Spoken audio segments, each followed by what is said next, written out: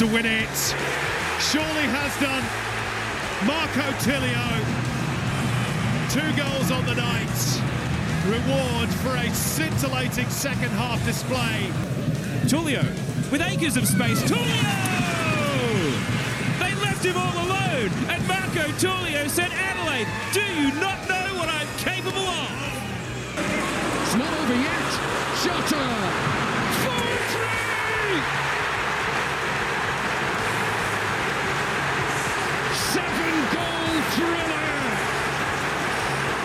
Diogo Jota gets his 5th goal in 4 games! And now Madison Haley for the finishing touch, and she's got it. And now the celebrations can really begin tonight. They have silenced the critics tonight. They are champions of Australia. Yes, hello again. Good to have you with us for another edition of The Global Game. 2 hours of football chat heading your way between now and 11 o'clock here on SEN. And here's what's coming up.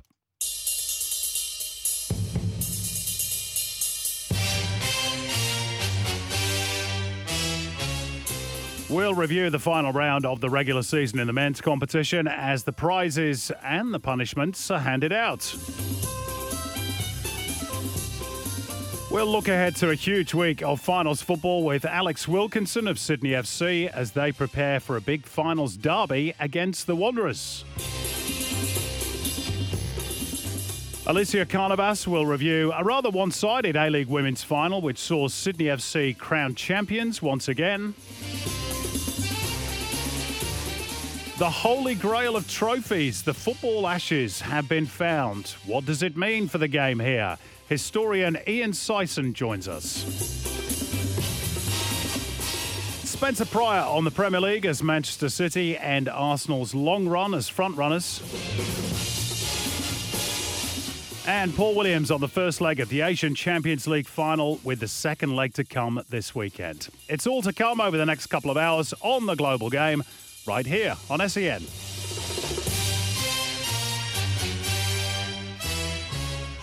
Yeah, great to have your company this Tuesday night. Simon Hill and Alex Brosk and Alex Molchanoff all in the studio tonight. And as ever, we've got a prize giveaway for you, a Global Game T-shirt. Beautiful as is as well. Thanks to Striptease for the best texter, caller or tweeter of the night. So give us a call, 1300 01 1170. Send a text, 0457 736 736. Or you can tweet us at Global Game SEN. Evening, the two Alexes. Simon, good Alex. to see you. Simon, Alex. Simon, nice Alex, to be with you. Alex, Simon. Now, Mr. Brosk, let's start off with this one. We've got a text in already from Paul. Hello, gent, says Paul. Last night I saw a video of a beardless Alex Brosk, amongst others. His teammates on the pitch were Marco Rudan, when he was still Mark Milligan, Steve Corica, and Tony Popovich, in brackets captain, in light white jerseys and light blue shorts. The focus was refereeing, says Paul. My two favourite clips were, 1, the beardless and very young Mr. Brosk getting a yellow card, and 2, Steve Corica getting a straight red card for a studs high tackle on an opposition player's leg. And the referee was Mark Shields. And a partridge in a pear tree. Thank you very much, Paul, for that text. You remember that game? Was that against Adelaide? I saw that correctly text come through and quickly Googled those players and Steve Corica red card. And what came up was victory. Melbourne victory. There you go. At home, 1-0, 25th minute. Thanks for that, Bimby. Made us run for 75 with 10 men. How long? We lost 1-0. How long? Well, it must have been a long time ago if you didn't have a beard. How long have you had the beard now? Oh, I started growing it in 2016, June Right. 2016. And you've had a trim every day since because it's Every day always since. pristine. Immaculate. Every couple hours. It grows that quickly. Rich barber. And not quite as grey as mine. Alex Molchanoff, you've had a good week. Sheffield United promoted. It's nice. A little less of a wait than between the last one where we got relegated to League One after Carlos Tevez, of course, illegally sent us down. So, yeah, it's all been a little more spring and roses this time around. It's been good fun. We just missed out in the playoffs last year. Very happy to be automatically promoted and not have to go through that stressful time. Right. Well done, Blades. That was my best Yorkshire accent. Let's get into it then with Starter for Five.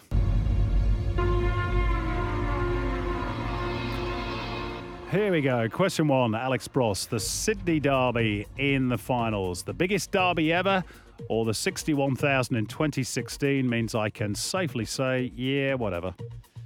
No, given what's at stake, this is undoubtedly the biggest derby ever, I think. I think the 60,000 at ANZ was special because of, obviously, the build-up. Round 1, there were some comments made in the lead-up, but, you know, the fact that there were that many people is what made it big, you know, looking back at it. But it really was just another regular season derby. This is a final. It's never happened before, and the winner sends the other team off for an early holiday. So outside of a grand final derby, this is as big as it gets. Now, you're going to be there on Saturday, of course. I will. Are you going to, like, do you get as fired up for the derby off the field as you did on it? Not as fired up, but I still get very passionate about it because I still hear the comments. Right. And I still see you still cop it. Exactly right. Exactly. I still see all the family that support them and don't support them. So... and just see the comments from either side leading into it, and it just makes my blood boil. So for me, it's the same. Which is the way it should be on Derby Day. Question 2, Alex Molchanov. 9,000 plus, the biggest crowd for an A-League Women's Grand Final. The sale of the showpiece event to Sydney is vindicated, or no, it's a long way from being legitimated? Look, it's a long way from vindicated. Let's put it that way. I think 9,000 plus to a women's game of football in Australia is a big achievement. I don't think that's something to be sniffed at, even under the circumstances, and even with the fact that I reckon the majority of those tickets would have been given away. Getting that many to a final is fantastic. Now it's about building that, you know, week to week. We've had attendances well below 4 figures for most of the season. For a lot of the women's games. So building that crowd has got to be the APL's next task. And to be honest, I think it's difficult with the way the trust is with supporters at the moment. I think they've really got to reach out and find a way to make this grand final saga work, because what we've seen this week with the fact that the All-Stars aren't going to be coming back, what is the festival of football going to look like? It all ties in together, doesn't it? It's an issue, isn't it, Broski? The All-Stars, as we're led to believe it, it's not quite dead yet. They're saying they're still trying to, you know, get something over the line, but it doesn't look like it's going to happen. And sometimes there are difficulties with this. They try to get Bayern Munich. Now, they couldn't, I think, come to a financial agreement, although Danny Townsend has denied that the money wasn't enough. I think from the women's perspective, they were certainly trying to get Barcelona here, but they're now through to the Women's Champions League final, so that's not possible. It's tricky, but if you promise a festival of football, you sort of got to deliver it, haven't you? Of course. And that's the frustration, I think, for the fans. I mean, I guess, you know, in making the decision that was made, we understand it and it was told to us and that things were promised. So, yes, I mean, when you don't deliver on promises, regardless of what it is, people are going to be frustrated. And I think there was already that frustration there. The fact that, you know, if we'd had these teams coming and some sort of festival, then it probably would have made things slightly easier. But the fact that that hasn't even happened, it's tough. Maybe we'll still get that festival. Let's certainly hope so. And I have gone on record. I think a good solution, whether Destination New South Wales would be interested in this, I don't know, but a good solution to this impasse, if you like, over the grand final would be to play it over 2 legs. Have the home leg hosted by the team that earns the rights, or did in the past, and then the second leg in Sydney. That would appear to make sense to me. But contracts are contracts, and obviously that's tricky. Question 3, Alex Brosk. Home for the Socceroos. Long overdue, or given the landscape in Australia, we just have to make do? No, it is definitely long overdue. And look, I read the comments that Arnie made regarding, this very issue. And look, to be honest, he's got every right to be angry. The government has spent, in reading the article, $1.7 billion creating new stadiums and high-performance centres for NRL clubs in the last 7 years. $240 million has just been agreed for a new stadium for a team that doesn't even exist yet in the AFL in Tasmania. And you look at our sport and how much is being given to football. Now, we've got more kids playing our game, more overall participants playing our game across all ages, yet it's always AFL, NRL that get all the funding, and it is disgraceful when you think about it. It makes you wonder how these decisions get made and where the justification is. I mean, all these politicians, government officials, they like to throw a Socceroos scarf on, and get all their media ops in when the Socceroos come to town or play in a World Cup, look, and they'll be up at all hours of the morning, like the rest of Australia, watching the Socceroos playing in a World Cup. But, how many of them were watching Australia in the Rugby League World Cup 2 years ago in England? How many of them were waking up at the same time? So yet our boys can't get a home base. So when you go into the breakdown of how much gets thrown at other codes compared to ours, it really makes you wonder how they get away with it. Annika Wells, the sports minister, did say a couple of weeks ago that football is not united when it comes to lobbying. It doesn't present with one solitary voice like the other codes do. And you can imagine, look, I don't know how the AFL present their case, but I would imagine it's pretty slick. It's pretty, on message. Yep. And they go in with a bit of money to partner up with governments as well. They've got better connections than we have, it appears to me. Maybe we've just got to get a whole lot smarter at playing this game. That's not to say that we don't deserve some of that money, and I totally agree with your comments, Broski. And Graham Arnold, who's in the newspaper again today, saying that we need a high-performance centre for our national teams because they play all over Asia and the other codes don't, which is completely true.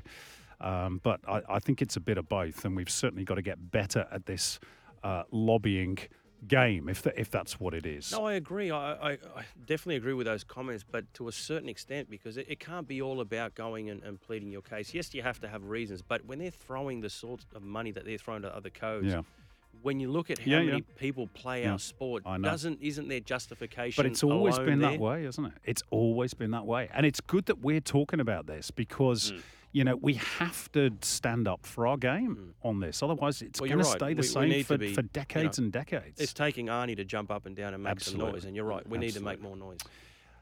Question 4, Alex Molchanov. Sheffield United promoted, as we say. The Blades are about to do a Brentford thing, or they'll only be up for 3 seasons: autumn, winter, and spring. A little less important. Less important, this one. Unfortunately, the pessimist in me says the latter. We're not as strong a team as the one that got promoted last time and made that incredible run into the top half when everyone doubted us. With Chris Wilder as manager. It's not that strength of squad, but I think we have a chance of staying up. And if we can build off the back of that, like Brighton, Brentford, then fantastic. I think it's a club that's fairly well run at the moment. Certainly better than some of the clubs that are swimming around the bottom. Absolutely. That's probably your best one, Solomon. Yeah, that's one of your best. Very, very good. By the way, text from Mark from Wollongong just on the previous question. Hey, boys, as a rugby league man, I know where the game stands in the world. This is why I love football, the world game, and it's an absolute disgrace that soccer has not got a home. Thanks very much for that, Mark. There's a few other texts coming in on different topics as well. We'll try to get through as many as we possibly can tonight. Before that, question 5, Broski. Man City's win over Arsenal. The Premier League title is done and dusted, or hold your horses. The table may yet be readjusted.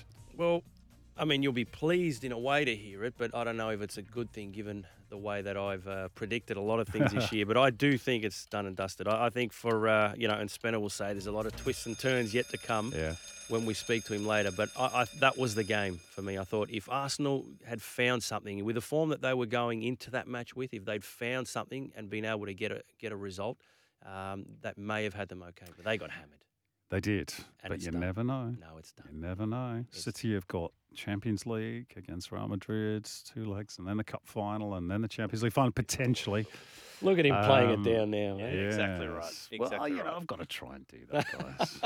I've got to try and be magnanimous. We've got a caller on the line. Who have we got, Alex Molchanov? It's Mark from Quakers Hill. Mark from Quakers Hill. Hi, Mark. How are you doing, mate? How are you, Mark? Hi, how are you, guys? Very good, very good. What's your question or your statement? Well, I've basically got 3 quick questions for you. As a devoted Rangers fan, I was really angry that they didn't come out to Australia last year for the Super Cup.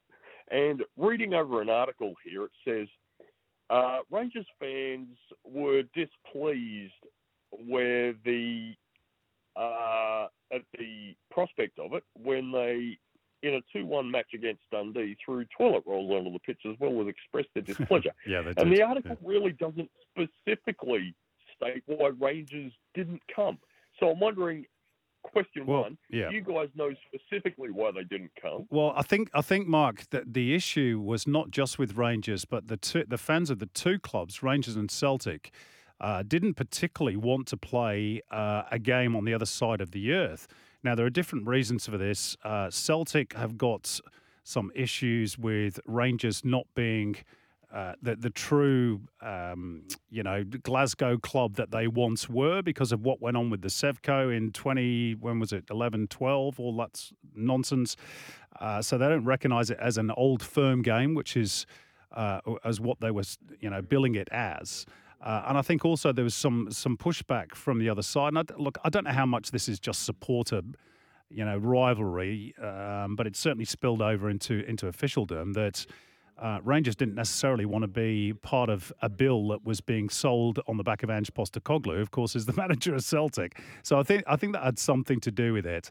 And I have to say also, just speaking from a neutral's point of view, which I completely am, I'm not sure that the Sydney authorities here quite understand the magnitude of a Celtic Rangers game, even if it's a pre-season friendly on the other side of the earth, because they were going to put it as a 7:00 kickoff on a Sunday evening with fans sitting next to each other. Can you imagine? Yep. I mean, goodness me. Yeah, I can imagine. After a day in the pubs? I don't think so. So that's my best sort of explanation, Mark. What was your other question, mate? Okay. Well, my other question would be, I believe Sydney FC can take the championship this year, and I'd like to get your guys' opinion on that. And third, I'm a big Nottingham Forest fan. Right. And do you guys believe that Forest can avoid relegation this season and stay in the top flight for next year as well? Okay, Broski, you can deal with the Sydney question. Look, I do think they've got enough about them this year. I've said it all season long that on paper, it's a fantastic squad and there's enough experience and big game experience. I definitely think they can. Yes, I from definitely fifth, think they can. no teams regardless of where. Look, Okay. I thought that last year. I thought last year if they'd scraped in, they're as good a chance as anybody. And I still think this year they've done well to pick up some form heading into the finals now.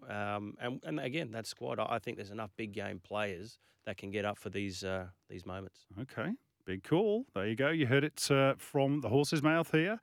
In terms of Nottingham Forest, Mark, I can't say that I think they're going to avoid the drop. They are in the bottom three. I know they're level on points with Leicester and Leeds, but they can't win a chook raffle away from home.